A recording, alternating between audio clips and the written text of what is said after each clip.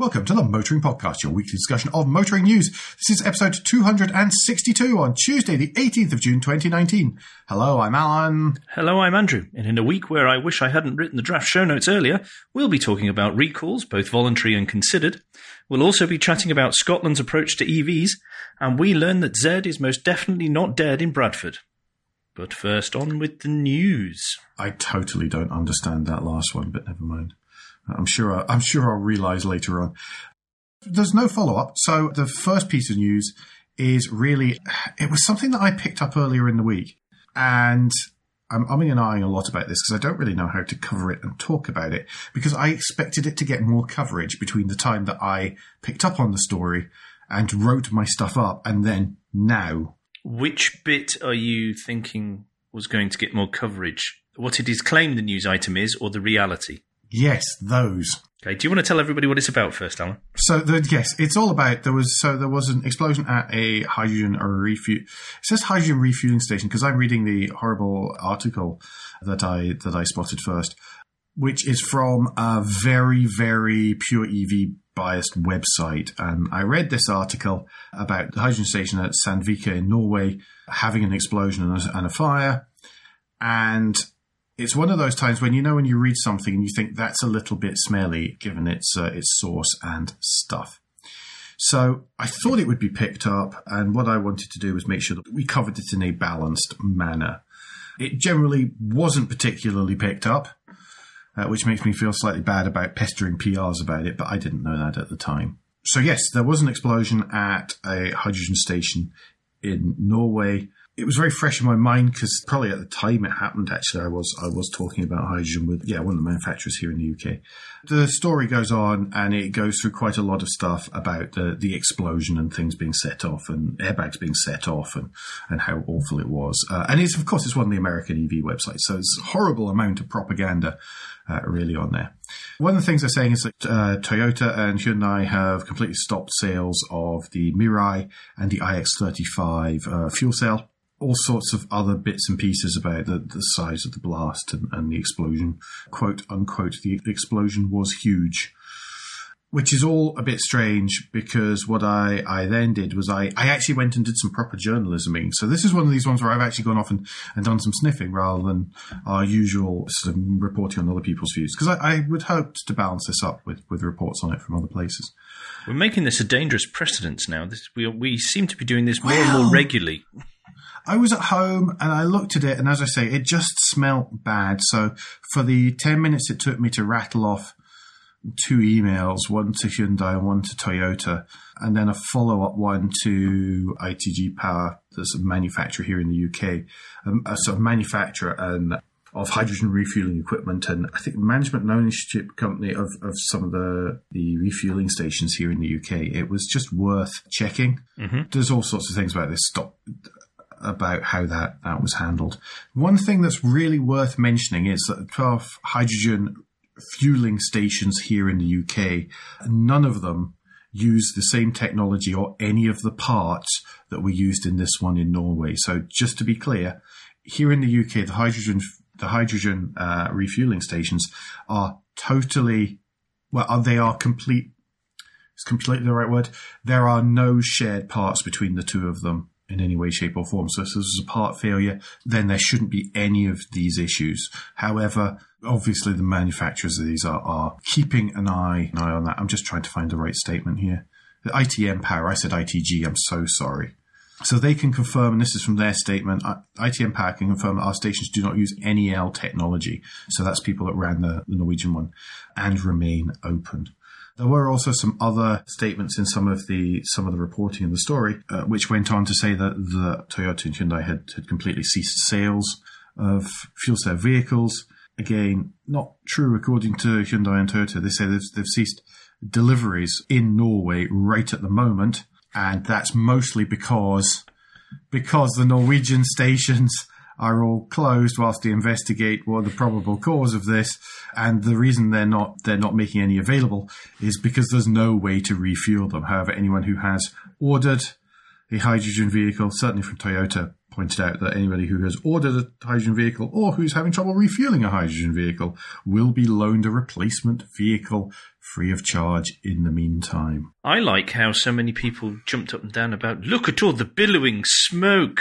Well, that's the thing. So let's talk a little bit about hydrogen stations as well. The majority of hydrogen stations, both in Norway and also here in the UK, but not all of them here in the UK, don't actually have trucks delivering loads of hydrogen to them. So they don't. There are very few where a truck rolls up and goes and empties a whole load of hydrogen from the truck into the tanks at the station. An exception to that's the one at Heathrow, by the way. So the one at Heathrow is just a storage facility for hydrogen that then you put it into the car. And if one of the things I failed to do the other day, because I've spent time in the hydrogen fuel cell car before, is I didn't get a chance to sort of record, partly because, to be honest, the weather was so horrible. The only sound we would have captured is that of rain, to just show that all the checks and the way and talk through what's happening when a hydrogen vehicle refuels, because of the numbers of checks and balances in there. But the point I was trying to make before I got so terribly distracted by myself was that most of the stations actually generate their own hydrogen. So there's some in the UK here where there are big wind turbines right beside it, and that wind turbine, basically all the energy from that goes into the electrolysis of water, which then cracks the hydrogen and the oxygen away from each other. The alternative to that, as I say, here in the UK, is that what happens is overnight to use up some of the energy trough, then they use green tariffs, so electricity from renewables feeding into them to then sort of recharge their tanks as they go along, so they can generate hydrogen to refill themselves overnight. And all of the production happens locally. Yeah. There's a reason for me explaining this, is that those of us who did all sorts of advanced chemistry like GCSE will remember that hydrogen burns with a squeaky pop. Do you remember you had to hold the test tube upside down, hold the splint? Maybe, you probably can't do this in schools anymore. Hold the splint to the bottom and it went pop. Only a bit squeakier than that and a bit more poppy than that. And then there was obviously massive billowing grey, blacks. Well, it's absolutely clean. Absolutely clean. Exactly. So there's a video I might as well say it's Inside EVs, which is just horrible. It's like electric, but it's second tier. It's not even as knobby as electric. We will never, ever refer to their articles for a news item as in, look at this bit that is giving you information, because it's garbage. It's hugely biased. I only spotted it because it came up on my Twitter feed. It's not somewhere that I go. And I just saw the headline and thought, that looks a bit sniffy. So there's a video in there that's been taken by someone, by a passerby in their car. Discuss. And it's all and there is black billowing smoke. So it is quite possible that what actually happened here was nothing to do with the hydrogen side. It was, there's other mechanisms there.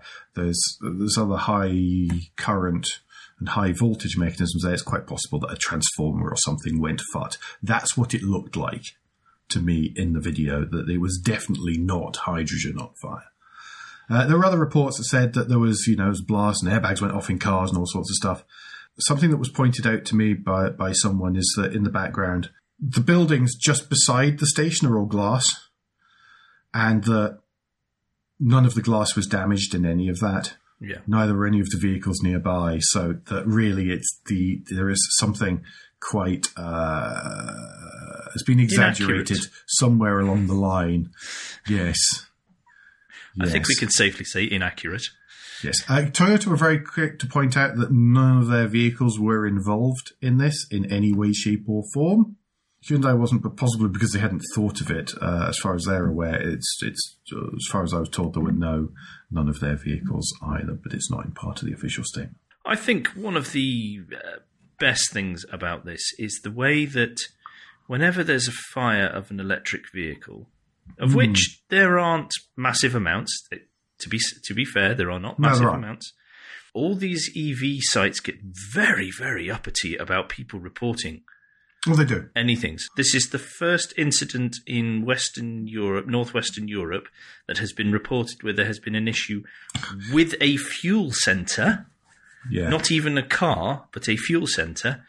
And look at them leap on it like vultures on a dead body. It's fantastic. There was something that happened in Germany not hugely long ago, but I can't remember the details of it. And there was an explosion or a fire at one in South Korea as well. There endeth the long, tedious litany of hydrogen refueling station issues so far. And I believe all of those have been different technologies, all of them different from the UK. There are only 12 in the UK at the moment, and many more in Germany. So it'll be interesting. See what happens. I was expecting that to be waved around a bit more, but it wasn't. So I feel like I've overdone it now. I think because I saw a few people pointing out online going, yeah, if it's hydrogen, there wouldn't be any smoke. Mm-hmm. And people sort of started trying to forget that they'd posted anything about it, I think is what went on. Yes.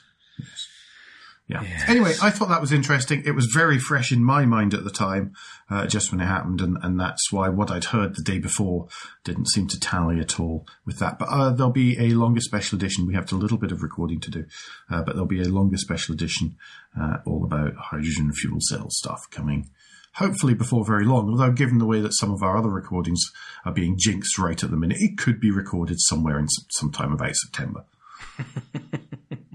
Right, moving on. And yes. There are a couple of recall articles which I'll cover now. The first is that Jaguar has confirmed that they are voluntarily recalling the I-Pace that was built between 2018 and early 2019 because there could be a potential risk of extended braking distances because there might be a fault with the electrical regenerative braking system. Mm-hmm. This will be handled by Jaguar for free, and it just requires a update to the software for the braking system. That sounds similar to what happened with very early Model 3s, only there wasn't a recall, was there, and it was deemed to be a feature. Yeah, well, Tesla don't do recalls, do they? Oh, no, sorry. I mean, Jaguar could just fix it, just give it an over-the-air software update to the braking system. You didn't bite. So if you've got an I-Pace, prepare to be called if you haven't been contacted already. And the second one, I'm a bit more interested in this one. Last week, Audi voluntarily recalled their e-trons in the US because there is a potential fire risk with moisture. If moisture gets in near the battery area, there is a wiring grommet between the charging point and the battery, which then could cause a fire risk. Oh, but nothing has happened. There have been no incidents at all. This is purely precautionary, yeah. Yeah, they found this themselves and have said, we're going to recall these to make sure this doesn't happen because there is the risk that it could happen. But what I'm a bit confused at is that Audi is in talks in Europe about recalling. So I'm not sure what the talks... I presume it's along the lines of, look, we're prepared to make this a voluntary one that we're going to do. And the authorities must be just double-checking they are going to do it, is the only thing I can think of. Possibly. Now, reading further through that article, that 5 e-tron... Is it e-tron or e-trons? Auto News Europe is saying e-trons, where the vehicle has had an indicator, as a warning indicator come up, although there's been no fires, no injuries or anything. Yeah. It may well be that, of course, it could be a different part. It could be a slightly different configuration for Europe than from the US, because that kind of thing happens. Although you always think it's completely anathema for a car manufacturer to make that kind of regional variation. It does happen on occasion, and that might be one of them. Yeah, in that sort of part, though, it would be quite odd, wouldn't it? Well, not necessarily if you think about it, because the charger... am I about to say something sensible or something rubbish? I was going to say, and I'm not sure if this is right or not, no, well, I've just had a massive surge of doubt. Answers on a postcard, ladies and gentlemen. Yeah, well, quite. Is, of course, that the American electrical system, and it's probably more likely to be the frequency of 50 hertz instead of 60 hertz, is different, and that may affect how the charging setup works, and therefore feeding to the battery. And that part of the vehicle, there might be different componentry. And different grommets and seals as a result of that. So I was going to say it might be the voltage, but then of course we're driving the change. But then of course it's at least 220 volt in the US feeding in, and it could be CCS chargers and all that kind of stuff exists. So they should all be the same spec. I think. I don't know. I've never thought about it before. But I imagine it's the same if you're putting that kind of thing in. I would presume you'd want to do that anyway. Because this is on the back of, this is news out today or yesterday, I think, that China is now going to introduce some safety checks on electric vehicles because of a couple of fires they've had over there. I think there was obviously the very famous Tesla one in the car park, of which we get no context of. We just see it's on fire, it catches fire, so we don't know what's happened beforehand. Yeah, that could have been fiddled with. All sorts of things could have happened to that. So to say that to use that as an example that Teslas catch fire, I think is unfair. I agree. Not something we would do. But I think there is another car which I can't remember the name of, has caught fire as well in China. So China is now going to introduce safety checks for them. Those are the ones that have reached the headlines over here in North America and Western Europe.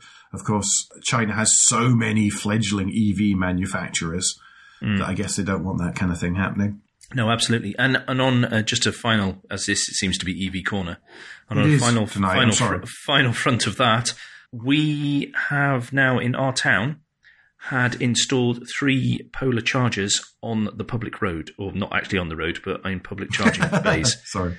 In public charging bays. And they're only around the corner from me. It's even better. I mean, literally a 2-minute walk. Fantastic. Are any of them superchargers or... Not superchargers, ultrachargers. Sorry. They are small bollard type ones, so I don't know what that means. Oh, right. Okay. I haven't had a chance to stop and look and things, but I presume they're going to come out and paint the parking bays near them because that's going to be a shock for the people who've been parking there up to now. Yeah, there might be a little bit of icing going on. Yeah. So that's great that that's part of the BP Chargemasters work with Lancashire Council on installing public charging. Can I do the Jalopnik style full disclosure? Of course, whenever we test EVs here on the Motoring Podcast, we are supported in our charging by BP Chargemaster. Mm-hmm. And here's the thing: they work. So we're very happy to be supported by them. Yes, that was a lucky break, wasn't it? Right, well, we're still in EV Corner, but I'm going to pass it over to our Scottish correspondent. You've passed it over to me, and I haven't actually got the complete article open in front of me right at the moment because I forgot that I had to click further into this story. The story is from Company Car Today. And friend of the show, Daniel Puddicombe. Scotland leads the way in fleet move to EVs is the headline, and you'll never guess what it's all about. It's all about Scotland leading the way in EV fleets. Well, there's a reason for that. I mean, okay. There is a reason for it. I was going to go into how they're doing it, but you're welcome to take over if you like. Well, what I was going to say is Whitehall have decreed that 2040 you cannot buy a traditional internal combustion engine vehicle. Mm-hmm. Scotland has gone, no, we're saying 2032. However, Scotland have backed this up by actually putting money to one side to help support businesses to make the move over as quickly as they can. Yeah. They have allocated budgets, of which there is a nice table of how that has increased since 2011, 2012 of £210,000. It's increased 100-fold from 2011, 2012 up to the projected amounts for financial year 2018, 2019. Yeah. The loans that a company can get, interest-free, by the way, repayable over 6 years, a business can get up to £120,000. But they are limiting it to £35,000 per vehicle. Mm-hmm. I think that's fantastic. But what's interesting about that loan is that it has to be used in one chunk. You can't sort of drip feed it off. You can't store it up and then feed it off if you're leasing. But you can use it for the down payment for a lease so that it reduces the monthly cost to the end user. So as long as you spend it all in one lump sum. What's also interesting about this is how they don't seem to be going for a one-size-fits-all, just fill in your application and you're done. They actually want to speak to you before you fill in the application to find out what it is you're trying to do and how best you can do it. So there is advice coming there as well about how you can make the most of it, because they don't want it to just be a couple of lump sums for the directors to buy whatever electric vehicle beginning with T or J. It's to help spread it across the fleet so that they can best lower the CO2 emissions of the fleet as a whole. Also interesting is the fact that it covers black cabs or hackney carriages. You can get a loan of up to £120,000 to replace a cab with a new plug-in hybrid model or any other Euro 6 compliant vehicle, obviously the amount of loan depending on the amount of taxiness. That seems like a lot more money, but of course the impact, given the mileage that these things do and where they do that mileage in the inner cities, then surely that's money better spent. Yep. So per cab makes a much bigger difference to air quality than even a small sort of delivery van somewhere in the Hebrides. So I think that's really interesting. I think it's very good. It's a nice sort of one pager of analysis in there. There's lots of stuff, lots of nerdy numbers to back it up. It's good. Yep. I like it. And I like what they're doing. Again, I mean, crikey, this will be, second, third week on the trot that we are complimenting. I've got to be nice to Nicola Sturgeon. No. We're not saying that at all. All right, that's right then. Whew. But someone in there has thought this through, or appears to have. Yeah, no, it does seem to have been well considered. Yeah. Right, talking of things that are perhaps not quite as well considered, but might be, the Transport Committee from the House of Commons has been asking for comments on the suggestion of banning all pavement parking in, well, that would be England and Wales, wouldn't it? It would be, yes. Certainly England. We've talked about this when this idea first cropped its ugly head above the parapet, and there are other phrases I can mash together there. But there is no way that there's a one-size-fits-all solution for this. No. Because it depends on a lot of things, including the width of pavement compared to the amount of traffic the pavement receives. Well, I think before we even get to that... But sorry, can I say that absolutely, if this blocks disabled access by people with baby buggies and stuff, then that is not good parking and it should not happen. Yeah, but we've already got laws in place to deal with it. Yeah, we do. This is fixing a problem with a new law that doesn't fix the core problem, which is people aren't going around and checking.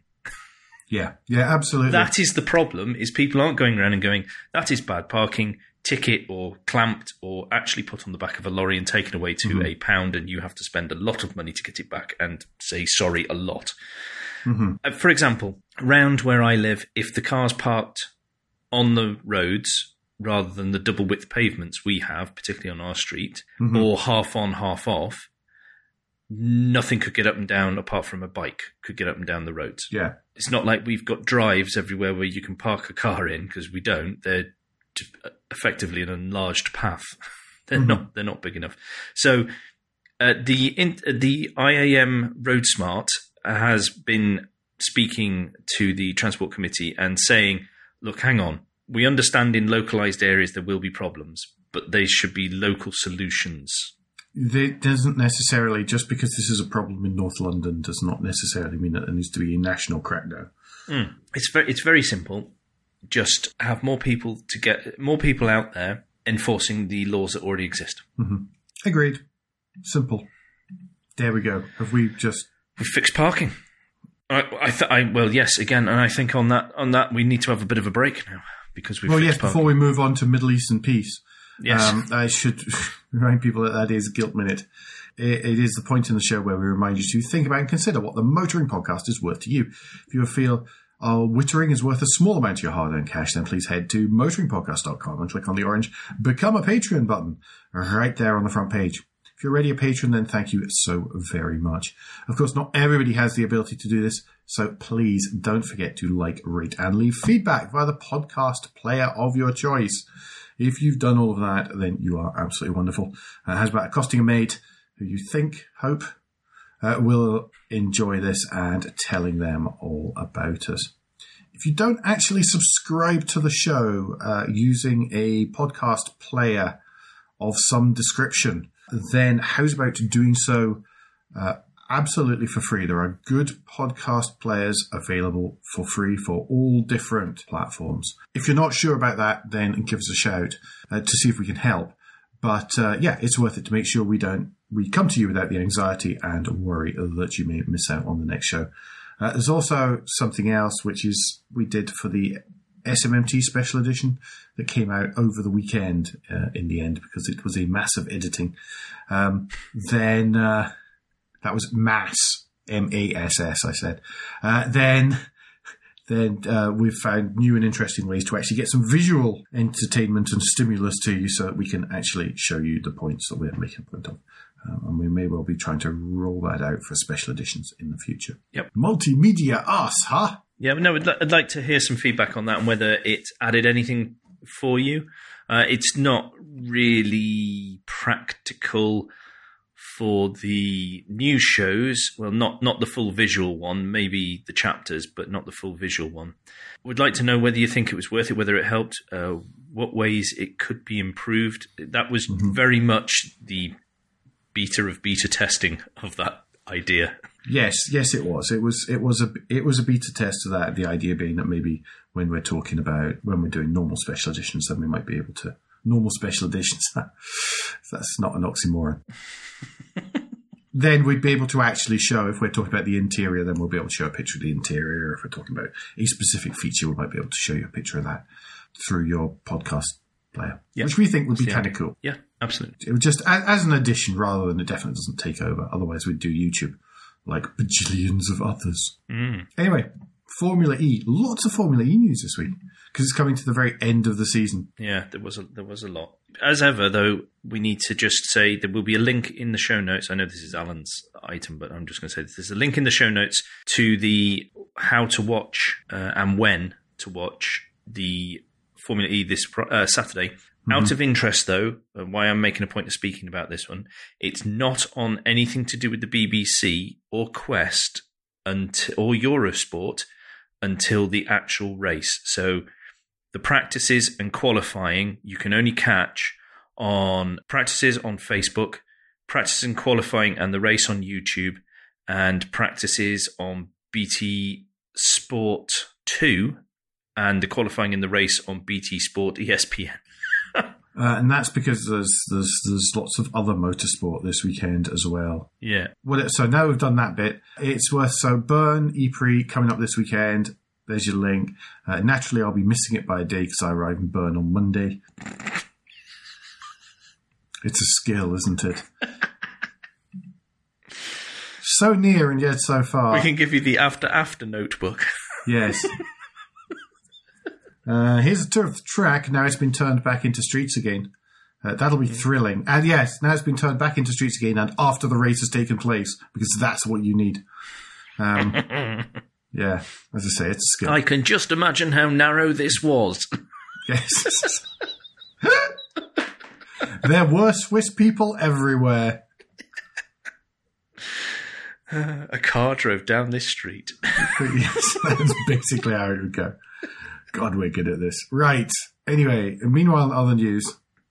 Next year, the 2019-2020 calendar has been revealed, involving London, as we've covered before, and Seoul, which is kind of cool, as well as Porsche and Mercedes as proper, inverted commas, fully fledged manufacturer teams.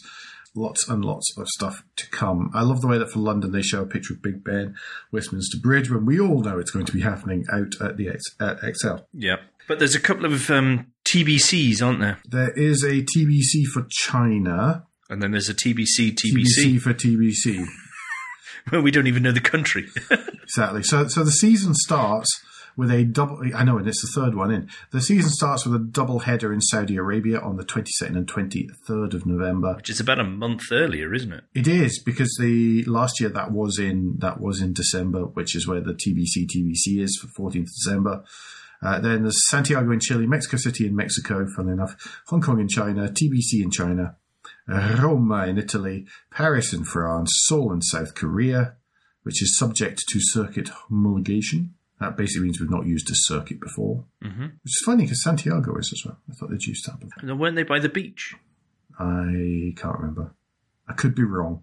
I could be getting myself mixed up with another South American country. Paris in France, Seoul, Berlin, of course. New York is a single header. And then the season will finish off in the 25th and 26th of July next year with a double header in London. Yep. Fantastic. It's cool. It's good. Pleased. Yep. Some quality cities in there, if you know what I mean. But we have some problems with that calendar, Alan. Well, yes, because there are three crashes, stroke, Clashes. it's Formula E, so it's Formula E, so it'll be a crash with some others. So Well- for example, to stop some of these, World Endurance Championship will run on Saturday, May the 2nd, where Formula E will have a Sunday race in South Korea instead of a Saturday, because normally it's a Saturday, unless it's a double header. So there's that. Seoul and the 6 hours of Spa are a clash as well. There's the Bahrain in December, 8 hours of Bahrain, and there's the 12 hours of Sebring in March. Right, now, what I found particularly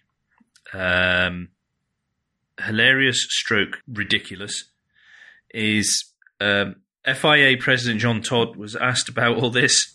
Said this was due to misunderstandings and difficulties.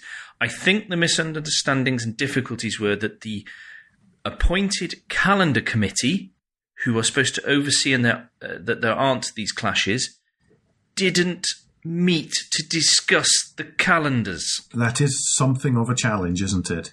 Oh, that boy. would cause a misunderstanding and a difficulty. Yes, it's going to cause a misunderstanding and a difficulty with their bank managers when they don't get paid for said committees. I would that's hope. unlikely to happen, is it? Sorry. That's just ridiculous. That the committee that get together to talk about the calendars didn't get together to talk about the calendars. But that's shocking. Well, that's actually. big business, isn't it? It's not It really is. that shocking. I can completely believe that it happens. Oh, I believe it Because I am happens. terrible and It just cynical. Should it? No, it shouldn't happen. You're right. There, we fixed FIA as well. People in committees go to the meetings that their committee should be going to. Fix the FIA. No, it's going to take more than that to fix the FIA. Unbelievable, isn't it? Right. Hyundai, rather good rally in Sardinia, I believe. They did, but it wasn't. Well, it was looking okay right up until the very last stage. Ott Tanak had done a fantastic job of leading the rally, considering he was in a really grim road cleaning position in the order again.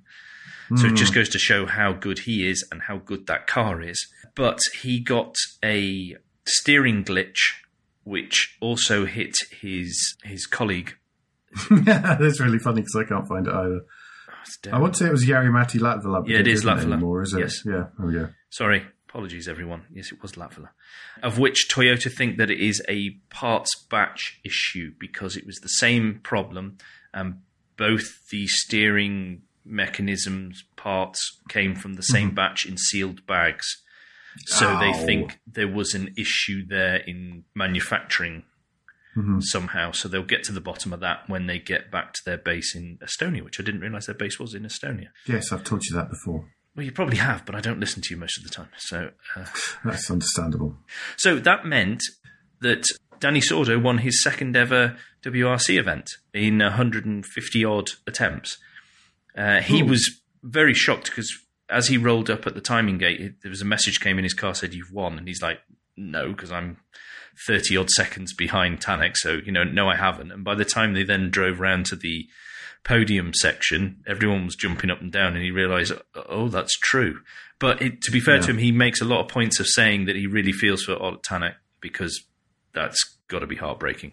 He ended up a minute and a half behind. Yeah, so he ended up fifth. Yes. He's still, however, ahead of the driver standings in the championship, but only by 4 points at the minute over Ogier, and then Neuville's just another 3 points behind that. Yeah, Ogier crashed and ruined his suspension stroke chassis on day one. So that was him out of anything competitive. So he was then just trying to pick up points in special stages, of which he did pick up a few. Nouveau, there was a misunderstanding over pace notes, or how that's how it's being described, and he went off-road for about 30 seconds. And in this article, it seems to hint that he never had the fight in him again after that. Mm-hmm. So he ended up, I think he was sixth overall, something like that. Yes, he was. Yeah. Yeah, he came in sixth. But nice to see Alvin Evans up in fourth, and Timo Sunninen up in second for the Ford Fiesta WRC as well. So two spots in the top five for them. Yeah, but it was a race to forget for Citroen. Meek didn't have a great race either. He was never on the pace at all weekend for some reason. I mean, Lappi was 7th, and that was the highest finisher, really. Yeah.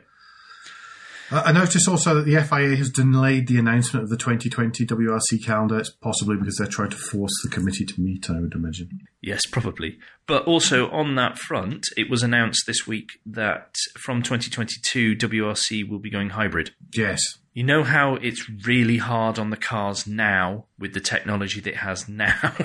Just throw in some extra technology and say, just cope with it all.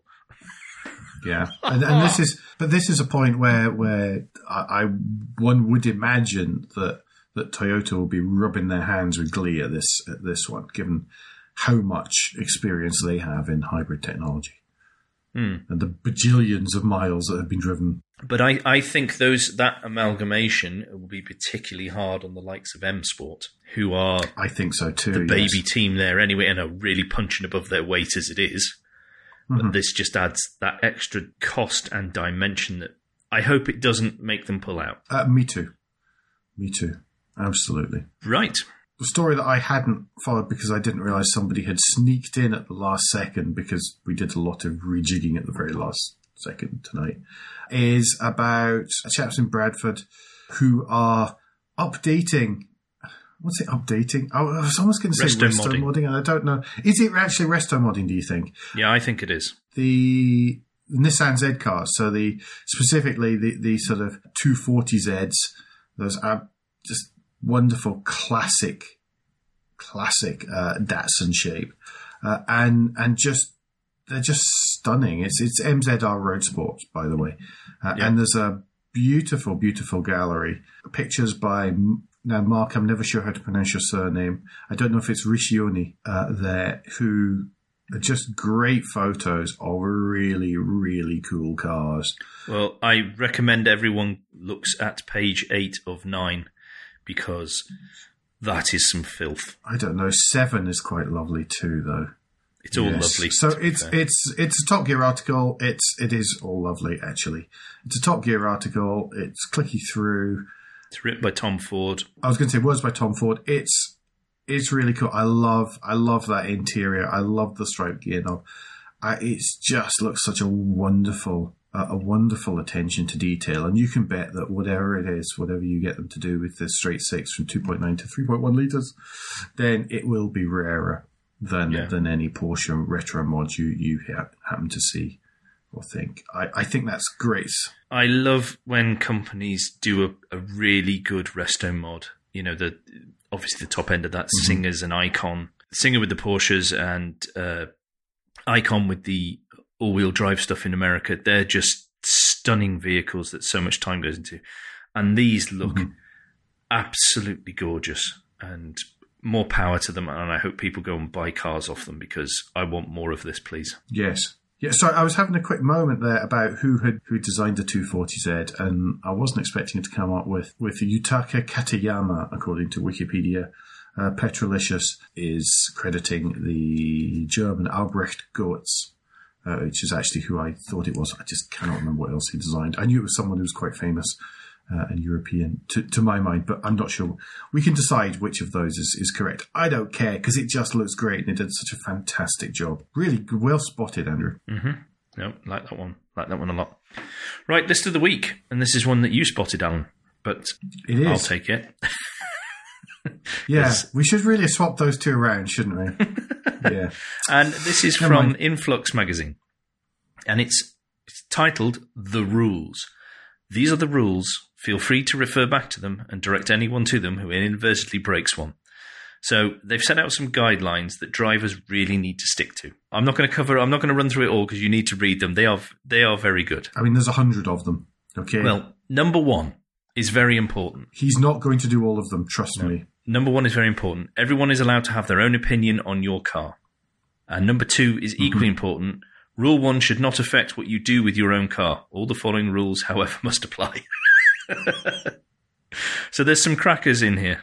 Moving past the ones about car eyebrows, just all sorts of really good stuff. Left-hand drive cars as chic, not inconvenience your cooler for being non-conformist. Driving gloves are only allowed when driving convertible European cars which have been built between 1950 and 1975. You must not admit you do not know what to do when you go to a scrapyard with a friend. There are some that I would query. Oh, cars with yellow headlamp lenses are cooler than a shirtless Steve McQueen in Antarctica. I like that one. That one's good. The one I don't like is number 55. Just for your knowledge, ladies and gentlemen, just drink before you read it. You'll need to drink. There's a hint for you. No, it's great. And I think they're brilliant and they're interesting. You're not a motoring enthusiast until you've played and lost Fuel Light Bingo. I have done that. A 76 predicted fuel range should always be beaten. Oh yes, absolutely. As with you've always got to shave time off the one about shaving time off the sat nav. But then it balances the other way. Speed does not equal driving skill. Pushing a throttle pedal down further than you should does not make you good at driving. Anyone can do that. And last but not least, you must not moan about traffic if you're a part of it. Number 98, though, Alan. I like 98. I'm not reading it out. People can read it themselves, but I like 98. Read it yourself. Yeah. I think we've made that one. Just quickly, because there are many people who have contributed to this, many of whom we think are nice people. So I'm going to name them all. So this is going to be the list of the week. The people who wrote the list of the week are the list of the week. So Chris, Not Too Grand Pollitt, Damien Cross, Danny Bagnall, David Milloy, Jess Shanahan, The Johnny Edge, Matt Ware, Neil M. Briscoe, Neil Starr, Rich Gooding, Ross Ringham, and Tim Barnes-Clay. Well done for all your contribution in there, because I haven't found a duff one amongst them, apart from number 55. Yeah, I think they only put that in there to just upset you. It's quite possible. And just remember number 23, no Comic Sans on anything, not even in irony. So no, I thoroughly enjoyed that. I had a good chuckle at that over lunch one day last week. Really good. Yep, it's a good list, that. Which brings us to speaking of lunch, brings us to the and finally. And this one is completely Andrew's fault. Because if you've listened to the SMMT Day Special Edition, he starts interrogating me on steering feel from the current 992. We're on 992 or 993? The current generation put 911 Carrera 4S, and I'm getting interrogated on steering feel. And then tonight, whilst eating my dinner, I came across this fantastic new article in the Hooniverse called "In Search of Steering Feel: Finding It on a Plate," and it is just it's one of the most ridiculous pieces of motoring writing I have read in a while, in a good way. It's absolutely genius. But it goes through and describes steering feel and what's good and what's important by relating it to a burger from Foxner's Burger Joint in Rybšev-Lac, Bohemia, Slovenia, where it does actually point out that this is absolutely not an advertising plug for them. It seems busy enough as it is, but please do have a read about it, because it's just the most wonderful description of steering feel and what's important and what isn't, in a way that I completely failed to impart during the SMMT Day Special Edition. So do have a read. It's absolutely genius. It's absolutely ridiculous, but I completely applaud it. Yeah, that's what the and finally slots for, stuff like that. I mean, to be honest, to put it in there, then it pushed the pogo stick sharing micromobility startup Kangaroo off the lineup. And I also vetoed Chris Grayling's desire to save hedgehogs with a new road sign. Well, I wasn't going to mention him. On that last one, by the way, in case people do care about that, then go look at motoringresearch.com if you so desire. If you want a pogo stick sharing micromobility startup service, then just get in the sea. We've had enough. We don't need people like you. Was that ambiguous enough? Anyway, parish notes this week. The special edition we may have mentioned. That was published last Saturday. Yes, so the SMMT Special Edition, a smorgasbord of mini road tests, essentially, is out. And awesome. Go listen, please, people. Also, this coming weekend, I will be at the Nürburgring 24 Hours. Boo. Hiss. Yay. Actually, just quickly, let me check what the weather forecast is going to be like before I boo or hiss. Snow. It's not snow. I don't think it's snow. What is it? Because I did check.